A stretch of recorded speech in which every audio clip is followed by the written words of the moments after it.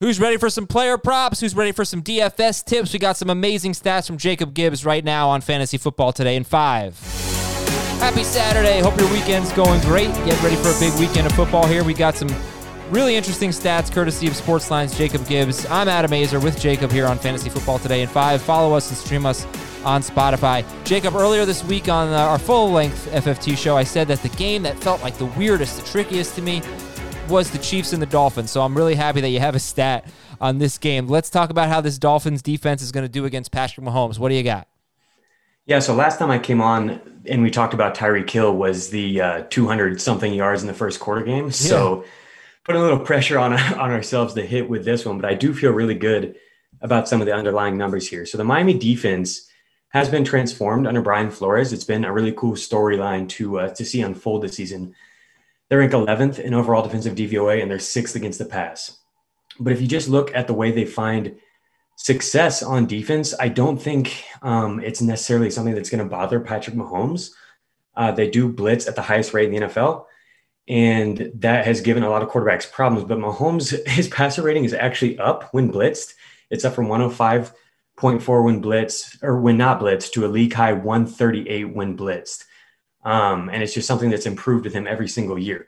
They also use man coverage at the highest rate in the NFL, the Dolphins do. And Mahomes' passer rating is up from 106 versus zone to 124 versus man. And not only that, his average depth of target is up from 8.1 versus zone to 9.4 versus man. So we could see Kansas City attack aggressively downfield here, more so than usual. And of course, that is good news for Tyreek Hill. Hill has almost doubled Travis Kelce's yardage output against man defense this season. And it's something we've seen throughout their careers. Hill's numbers have gone up against man while Kelce's have gone up against zone. So definitely a good spot for Hill again here. So yeah, let's look at the props here because Tyreek Hill only had 58 yards last week against Denver, but he had one touchdown that they didn't end up overturning. They didn't challenge. He had another long touchdown called back. His total is 78.5. That's a lot of yards for anyone, but not really for Tyreek Hill. Would you go over or under there? And then Kelce, I'll get you Kelce. Kelce's 75.5 and Tyreek Hill 78.5. What do you think? Yeah, I think those are way too close. I would definitely go over. Like you said with Hill, he easily could have had 150 or 200 yards last week.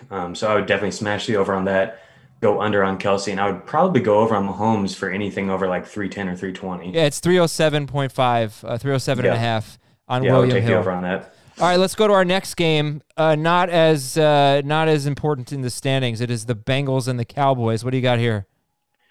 So we now have a 5-game sample with Andy Dalton at QB for the Cowboys. And in that sample, Michael Gallup actually leads the team in red zone and end zone targets.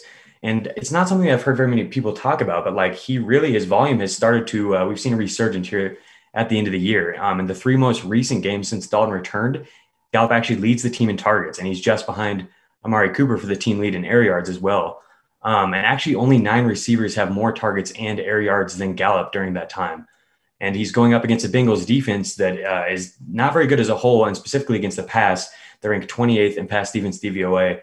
And they have one of the most man coverage heavy schemes in the NFL, which just naturally leads to a lot of deep passing. They have the 3rd highest opponent average depth of target when in neutral situations. And I think that this game is probably going to be pretty tightly contested. I wouldn't expect Dallas to be playing with big leads. So we should see a lot of downfield targets for Gallup, which is what we've seen lately. And against this defense, I think it sets up a spot where he could have success on those targets. Over under 49.5 yards for Gallup.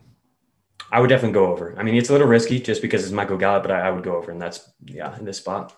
And finally, let's talk about Kyler Murray at the Giants. Yeah, so Kyler has really struggled lately. And a look at the underlying numbers suggests that it's not just results. Like the shoulder injury is really having an impact on the way that he plays. His rushing totals have been cut in half since the injury, basically. And the red zone rushing role has all but gone to Kenyon Drake. And on top of that, we've also seen his average depth of target drop from 8.2 in the first 10 games to 6.7 since he's had the shoulder injury. So he's rushing less, he's throwing downfield less, and it's just really put a cap on his upside and the upside of this offense as a whole.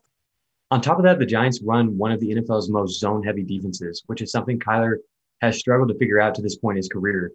And zone defense just naturally lends itself to less downfield passing. His average depth of target is down 1.5 yards versus zone as opposed to man. And when you just look at the targets per route run numbers, his short yardage weapons like DeAndre Hopkins, the running backs, the tight ends, those are the players who are being more heavily targeted for zone, while someone like Christian Kirk specifically has seen his targets plummet against zone. And on top of that, we've got Kyler. He ranks just 25th in passer rating and yards per attempt when facing zone. So it's just an offense that I'm generally shying away from in this matchup this week. Okay, so we've got a quarterback who has thrown for 170 and 173 yards in his last 2 games, and his over-under is 248.5.